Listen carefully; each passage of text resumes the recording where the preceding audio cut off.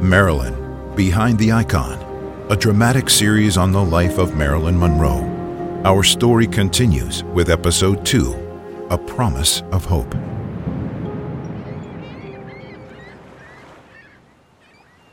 The place is a secluded section of Santa Monica Beach. The time is July 1962, about 3 weeks after Marilyn Monroe was terminated from the film Something's Got to Give by 20th Century Fox Studios. It is also 1 month before Marilyn's death. It is a golden-hued summer day. Marilyn is posing in the surf for a photo essay to be published in Cosmopolitan magazine with photographer George Barris and his assistant. It's a warm summer's day, but the water's a little cold. Can we stop, George? I want to warm up a little. Sure, Marilyn. Here's a dry towel. Thanks. I love the beach. This beach. Do you know I've been coming here since I was a little girl? I used to love doing cartwheels in the sand. Well, you do seem more relaxed and open here. More than usual. That's beautiful, Marilyn. Turn your head toward the water. Just like that. Beautiful. Oh, gee. You know, I've done many more than a dozen shoots at the beach. But somehow, today feels a little different. You know, it's kind of funny. When I was a girl, I had a dream, or a kind of vision, really, of being a famous actress, right here on the beach. And now, it's happened. I've had fame. Now I want something more. Something more? When I was a girl, I used to think I'd go crazy like my mother. Not anymore. Not after what happened last year in New York. What happened in New York, Marilyn? What are you, my psychoanalyst? I have Dr. Greenson for that. It was horrible. Just horrible. Oh, if it wasn't for Joe coming to rescue me like a white knight. No, Marilyn, I meant what changed for you? Why do you feel different? Well, it's kind of simple, really. The fears and illusions I used to have, they feel like they're gone now. And I'm hopeful for my future. Got it. Well, that's a great one. I'm glad for you, Marilyn. Oh, me too.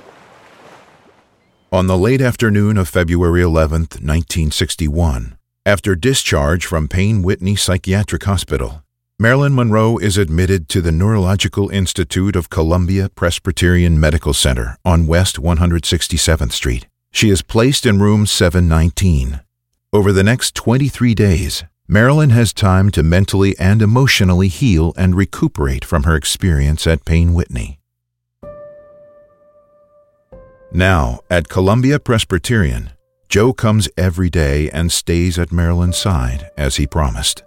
Marilyn sometimes sleeps for hours during the day. He watches the effect of new medications burning through her body. Marilyn writhes and moans, tossing on the bed. Nurses come in on and off and sponge her forehead and give her water with lemon to drink, which Marilyn likes. During his visits, Joe doesn't say a word. He sits quietly in silence, waiting until Marilyn is ready to talk. She occasionally looks over at him and then back out the window. He watches her process her recent experience, patiently and silently for days. Marilyn is often awake at night, sometimes for hours, staring into the moonlight through the window.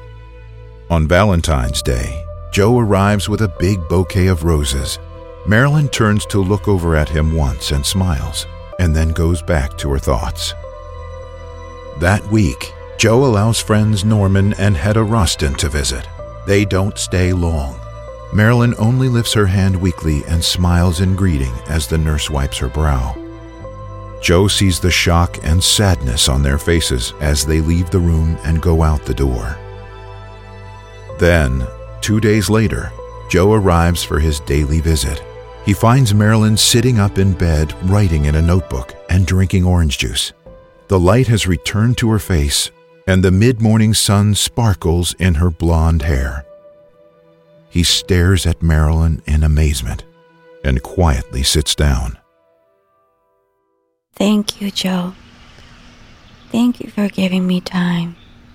I'm beginning to look at things. I want to find out what it's all about. Life, love, the world, people, everything. Oh, Marilyn, I wasn't sure if you... Oh, Joe, don't you cry now.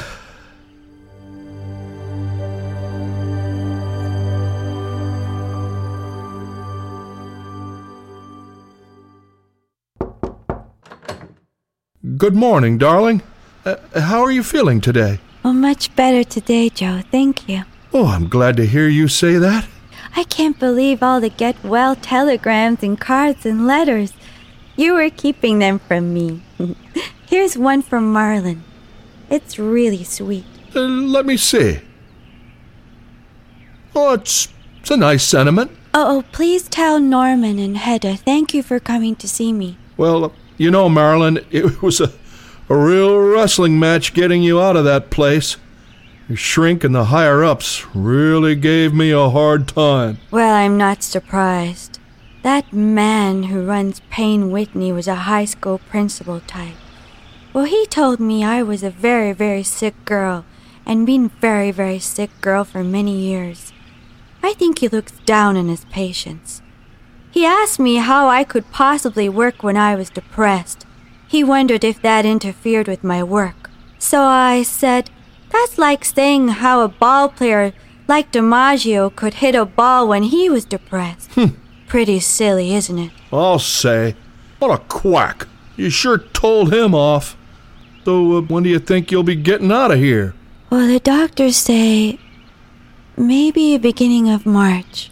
A few weeks. Oh, well, that's good. Because at the end of March, I'm scheduled to go to St. Petersburg, Florida for spring training. Well, I'd love for you to come with me.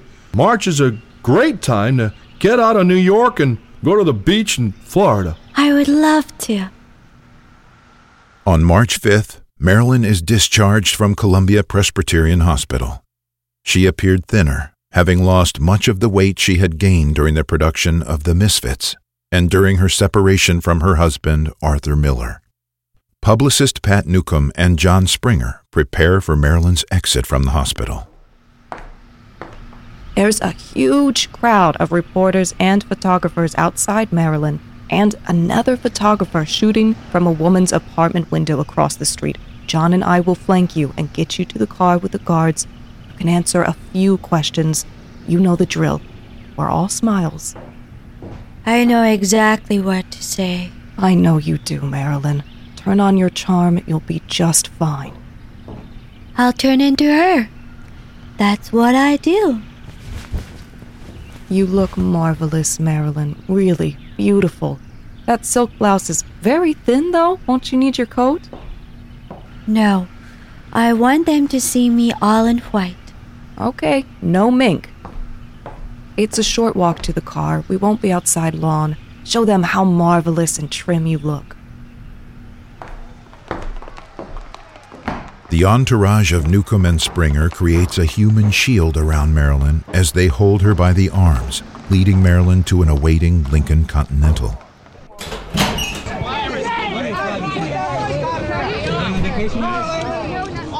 The car is over there, Marilyn. Marilyn, how do you feel? I feel wonderful, thank you. I had a nice rest. In the calamity, some reporters are pinned against Marilyn's awaiting car. Holding her white gloves in hand, Marilyn smiles radiantly and waves to the crowd as she and Pat climb into the back seat of the car. It slowly drives away, inching through the crowd of reporters. Later, Marilyn commented to friend Susan Strasberg, I can't even have a nervous breakdown in private. During the 4th week in March, Marilyn and Joe arrive at Tampa International Airport and head to North Reddington Beach on the coast. The St. Petersburg Times announces, Marilyn Monroe, pale of figure and serene in the face of a crowd of gaping onlookers, played a signal radiance match with the Florida Sun yesterday afternoon. There is no doubt who outshone whom. For propriety, the couple register in separate guest rooms across from each other in the main building of the exclusive Tides Resort and Bath Club on North Reddington Beach on the Gulf of Mexico. However, it's clear to everyone that they're together as a couple. During the day, the couple lounge under one of the many blue canvas cabanas lining the property's shore. As word spreads of their presence, curious residents from the neighboring beach communities pass by and stare. When large crowds flock the public beach for a glimpse of the actress and retired baseball player, the resort's management relocates the couple to the rooftop for more private sunbathing. Kids show up with baseballs and toss them up to DiMaggio. He signs his name and tosses the balls back down to the kids. Later, Marilyn accompanies Joe as he coaches Yankees spring training at Crescent Lake Park and Al Lang Stadium in nearby St. Petersburg. When alone together, they stroll hand in hand on the beach. The cabana is an all-day rental, sir. We are going for a stroll on the beach. We'll be back in a few minutes. Please bring the lady An avocado, please, and iced tea with 2 lemons, please. Yes, ma'am. I'll have a glass of orange juice. Oh, Joe, your ulcer. Oh, please bring him decaffeinated iced tea, please. Yes, ma'am. The sound of the surf is so soothing, Joe. Thanks for bringing me to Florida. Very different from Santa Monica Beach and Redondo Beach, where I used to go as a kid. Oh, Joe, what's that? Look, it's a horseshoe crab. Look, see it? Oh, look. Poor thing. Oh, Joe, put it back in the sea. Whoa. Okay. There he goes. I'm so glad you came along with me. So, what's your plan when we return home? Well, Fox wanted me to do the film Goodbye, Charlie, but I'm not going to do it. I don't like the idea of playing a man in a woman's body.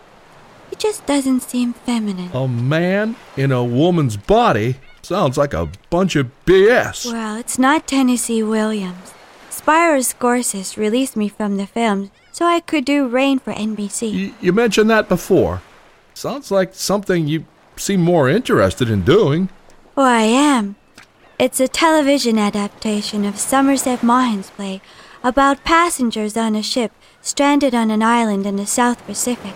A missionary meets a prostitute named Sadie Thompson, that's my role, and he vows to redeem her. Frederick March has agreed to play the missionary.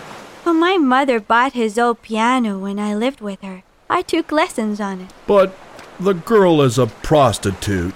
You sure about this? I've always wanted to play Sadie Thompson, Joe. She's a survivor. That's how I see it.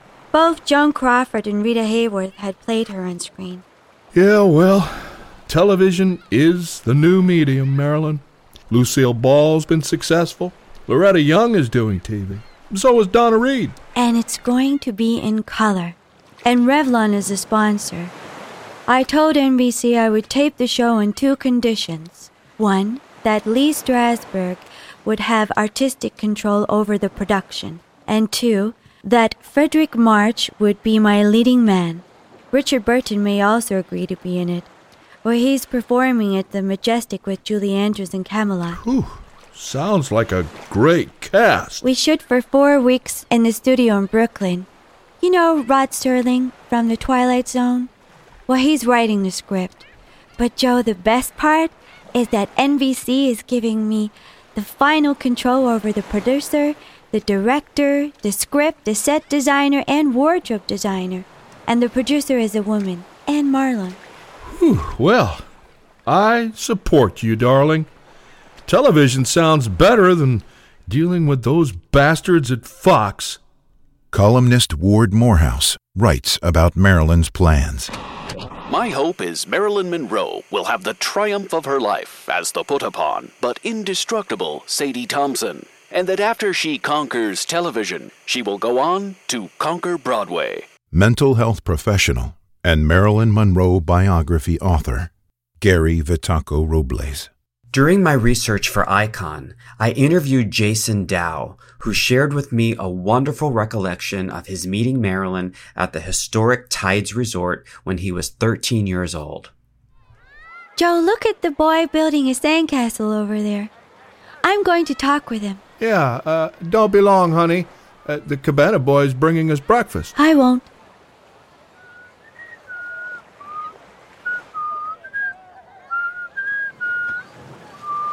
Hello. Sure looks like a wonderful sandcastle you're making. You're a terrific builder. Are you here at the beach with your family? Yeah, my parents brought us. They read about you coming to town in the papers and heard you were staying here at the Tides. Oh. We don't get many important people here. I'm not all that important, really. My parents say you are. I think you are. We went to the drive-in in our station wagon to see you in Some Like It Hot. It was kind of funny, especially the ending. Really? What's your name? Jason. Jason Dow. How old are you? 13. What do you and your family like to do together at the beach? We collect shells, eat hot dogs. My sisters listen to Cousin Brucey's Top 40 Countdown on the radio and talk a lot. I like to build sandcastles. Pass me that bucket of sand? Oh, sure. Here you go. Your tower seems to be leaning a little. It's okay. I made a strong foundation first. That's smart. Is it okay if I place this pink shell on the top of the tower? Sure. Yeah, that's swell. What would you like to be when you're a grown-up? I don't know for sure. Maybe a builder. I think you'd make a terrific builder. Or an architect someday.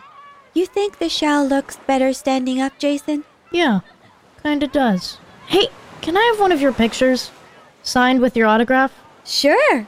I don't have a picture, but I can give you an autograph. I'll leave it with the man at the front desk of the hotel. You're swell. Thank you, ma'am. The tide's coming in. Oh, quick! Dig a big trench at the front of the castle. Hurry! What? Okay. Whoa. Yeah! The ditch saved it. Just got a little messed up. Oh. Mama, my castle washed away. Norma Jean, come here. You're too close to the water. Norman, I can't swim anymore. I've got you. Take a deep breath and lean back. Marilyn, grab onto the boat.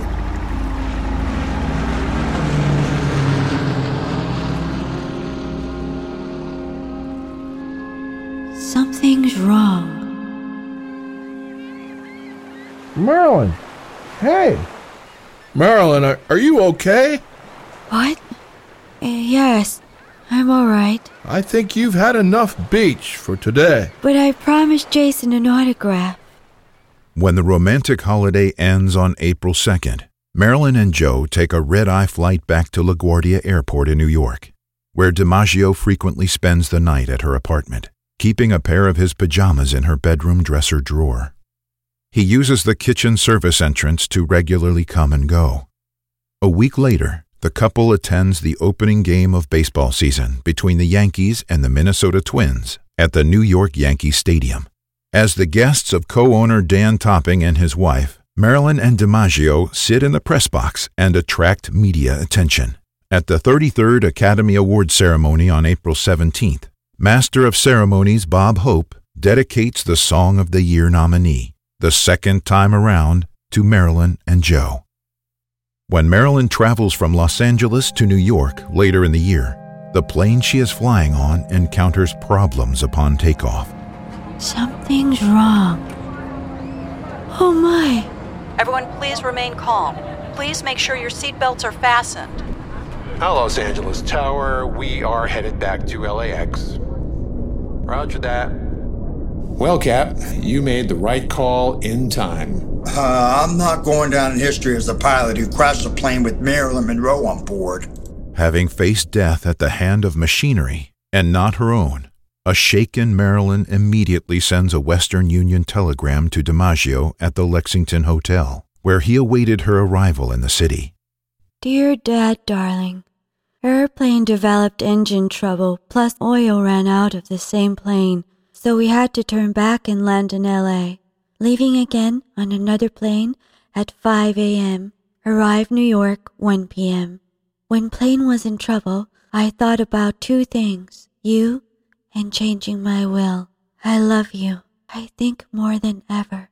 Marilyn's publicist, Lois Weber Smith, said that Marilyn always knew where she stood with Joe DiMaggio. He was always there for Marilyn. She could always call on him, lean on him, depend on him, be certain of him. In their later years, Joe provided a great feeling of comfort to Marilyn. Reciprocally, Marilyn provided comfort to both Joe and his son, Joe Jr., as illustrated in DiMaggio's letter to her. Darling, I've talked to Joe Jr. quite a bit this month, trying to help resolve some of his present problems. You've been quite a help to me in so much as discussing Joe's affairs, and, dear, I want to thank you beyond words for helping relieve my mind. Shortly after Marilyn's death, an unfinished note to Joe was found among her possessions. In her unmistakable slanted bubble handwriting, Marilyn wrote, Dear Joe, if I can only succeed in making you happy, I will have succeeded in the biggest and most difficult thing that there is. That is, to make one person completely happy. Your happiness means my happiness. The note was unfinished. In the end, DiMaggio remained Marilyn's loyal partner and never remarried. For 2 decades, he sent a dozen red roses to her crypt 3 times per week. When DiMaggio neared the end of his life, he reportedly said, I'll finally reunite with Marilyn.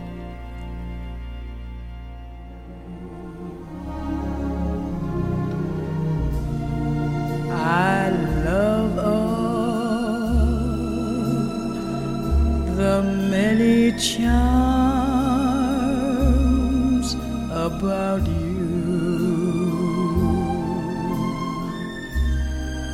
Above all, I want my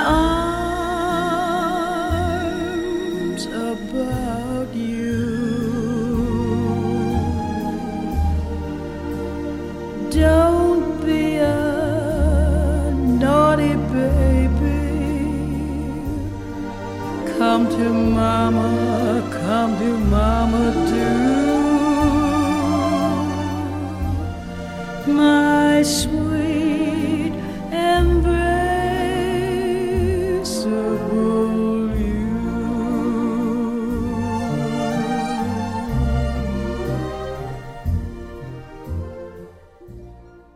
For the facts behind the scenes portrayed in this episode, be sure to listen to our companion podcast, Norma Jean, Discovering Truths, a discussion around the historical events drawn from Marilyn's life, which we are using to create the dramatic narrative in every episode.